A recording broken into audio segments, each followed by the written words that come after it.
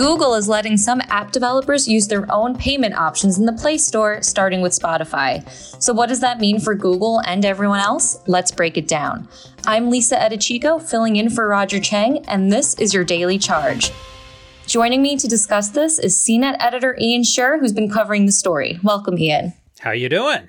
Good. Thank you for joining us today. Google is starting this program that will let Android users choose payment systems other than Google's, and Spotify is one of the first partners.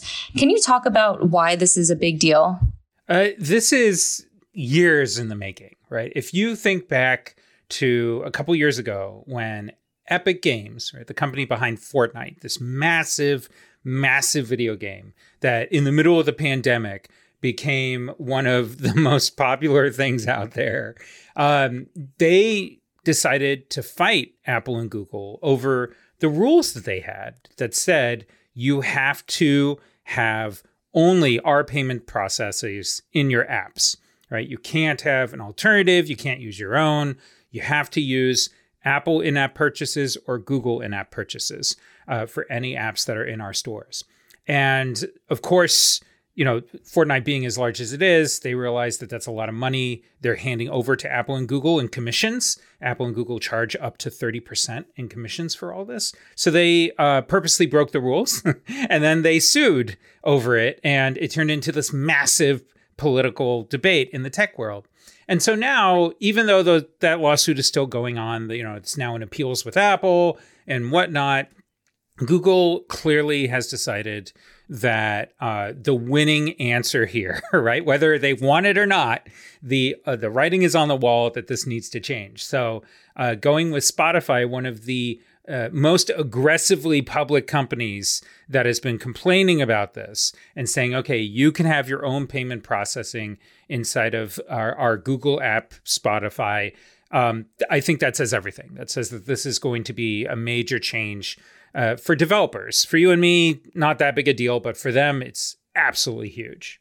Yeah. And, you mentioned that this kind of legal battle between, Apple and Google versus Fortnite has been a couple of years. And it's kind of crazy that it's been that long. But, as you mentioned, Google has been resistant to third-party payments in the Play Store. And as you mentioned, part of that is probably because they do take a chunk of money from the transaction. But is that the only reason why? Are there other reasons why they've been resistant to this system? Well, if you listen to the many, many, many hours of court time that Apple went through with Epic, there's many arguments we heard, right? Apple, probably the most dramatic argument it made, which we wrote about on CNET at the time, was that it was a security thing, right? Guaranteeing people know that when they hand their credit card information over, that they know it's a reliable company. Obviously, Spotify is a well-known entity, but if Ian's random app that popped up last Tuesday is suddenly asking for your credit card information, you might feel a little weird, right? But if I gave the money to Apple to give to that company, then I would feel a lot more comfortable. And the companies, Google and Apple said, look, this is about people feeling safe and trusting our app store. Epic, in response, pointed out the many times that there has been fraud on the App Store and all of that type of stuff. And they said, Apple's actually terrible at its job. And, it's all a veneer. And so, what the judge ultimately came down to was very interesting because I think it was very telling, right? In her decision, which, we kind of broke down in a story when that happened, essentially she said, look, it's very clear that Apple is being extremely resistant to this and that there's not a very good argument, but they're not breaking antitrust laws, so I can't force them to change. And it's, after that, we saw on Capitol Hill more and more lawmakers saying, look, this is not okay. You need to allow a little more flexibility in your app stores. And Google and Apple's arguments about safety and security started to kind of melt away in public opinion, which is part of why I think this, once again, is all happening. But that's really been their primary argument, is that part of the trust that I have in Apple and Google gets kind of given over to the developer as well, in a way that if they asked for me to pay otherwise, I might be more skeptical and less likely to use their app. Not to mention that it might also just cause more fraud, because there are people out there, unfortunately, who actually do act in bad faith. But obviously, this is changing. Yeah, and you just mentioned that Apple is facing similar pressure from app developers, lawmakers, and regulators who have been calling for more open app stores. So how has Apple responded to this? Have they made any changes to their own app store recently? Well, they've had to. Both Apple and Google have really ended up in a situation where around the world, various governments have already started applying pressure. So notably in Japan, Apple started changing some of its rules after it settled with the Antitrust Commission over there. And then most notably in South Korea, there was actually a law written that required alternative payment processing options. And so those wheels have been in motion as well. And this kind of, again, it's kind of like the dominoes slowly falling, right? And as much as Apple has tried to keep its argument there, and Google has tried to keep its argument there, it kind of feels like you can tell where the wind is shifting. I'm using every analogy there is for this, apparently. Writing on the wall, wind is shifting, dominoes falling. But ultimately, that's where that's kind of, the next step, it really feels like, would be Capitol Hill in the United States. And that would be kind of game over, as it were, for this argument. So do you, in other words, you think this move by Google will result in even more pressure, particularly on Apple in this regard? Well, it may cause more pressure for Apple, but think of the other end of it, right? If we take some other examples of industries that have resisted hardcore and then given up, look at the video game industry, right? If we go back to the 90s and you had Mortal Kombat and you had some of these other games that really got people up in arms and caused actual hearings on Capitol Hill, there was an effort starting to see how to muzzle the video game industry, right? How to force them to be different in the way they sell video games to kids. And the video game industry resisted, and they saw the writing on the wall. So they created a ratings board, right? The ESRB, which now is prolific in the United States. Every video game practically that is sold in a store has a rating, right? And it's actually turned out pretty well for them. But it is their effort to avoid the government coming in and regulating them instead. And it worked out. So in a lot of ways, this, I think, is Google's attempt to cut off at the pass, right? Try and get them, okay, we've got a new system, get Spotify off our backs, get some of the other people not complaining about us anymore, and maybe it'll deflate the balloon that's growing in Capitol Hill. And how important is revenue from the Play Store for Google? We know it's become a bigger part of Apple's business in recent years, but how important is it for Google's business? It is near impossible to tell. In fact, one of the other things that came up during Apple's lawsuit with Epic was a debate about how much that app store is worth, right? And what those commissions are worth. When you think about it, the amount of money that flows through the app store, we're talking billions and billions of dollars. And Apple and Google are taking somewhere between 15 and 30% of that, right? That is not a small chunk of change on any level. And so part of the argument that Epic made was that Apple is actually just trying to protect its own interests, not yours and mine.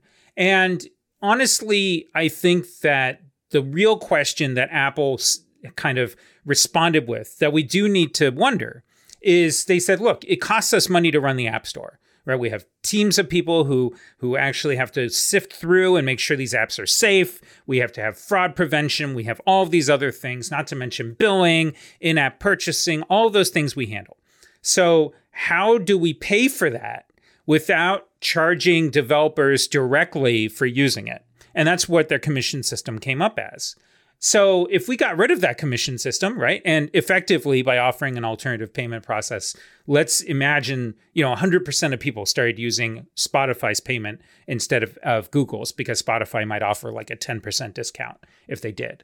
Then what would happen is Google's revenue stream from Spotify would dry up, and Google would have to sit there and say, how do we pay for all of the staff who run our app store? And I think that that's going to be an interesting conversation. Apple has already indicated to the courts that if this does change, they're going to have to come up with a new way. So they've effectively threatened that the commission system, while it may not exist in the future, they need to come up with some way to pay for all this stuff. But of course, it's hard to look at Google and Apple, who are two of the most profitable companies in the world, and say, oh, you poor babies, you're struggling to pay for the staff that you want to run your app store. That's so sad, right? Because this is part of the problem. They're so successful and they're so dominant that it's hard to imagine a world where they are actually pained by any of this. Yeah, and you mentioned that, in one potential scenario, some of these apps that use their own payment systems might end up being cheaper. So, how likely is that? Is this something that everyday people are going to benefit from? It's very likely, unless the rules play out, right? And I think this is part of why Google is doing a test case, is that it's very likely that developers will offer that, some percentage that they were handling to Apple and Google, they're going to offer to us instead as an incentive, right? So, in fact, when Epic purposely broke the rules of the App Store and started offering its alternative payment processing in Google and Apple, which happened for literally less than a day before Apple and Google kicked them off their App Store, it offered, I think it was a 20% discount for V-Bucks, which are the way that you buy new looks for your characters and stuff like that. So if we imagine, in this scenario, right, Spotify could say, okay, 10% off, 15% off, whatever is slightly less than what Apple and Google are taking. Who wouldn't want to save a little money, right? I mean, that's an obvious decision.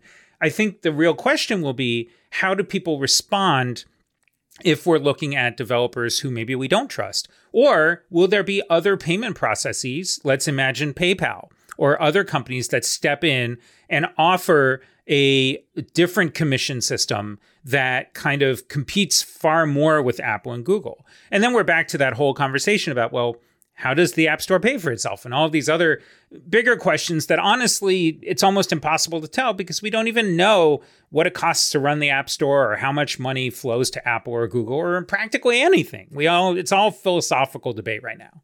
And so how big of a win is this for the developer community? I mean, as you mentioned, this is something that Spotify and others have been kind of advocating for a long time. Yeah, I imagine this will be met very publicly and happily by a lot of developers.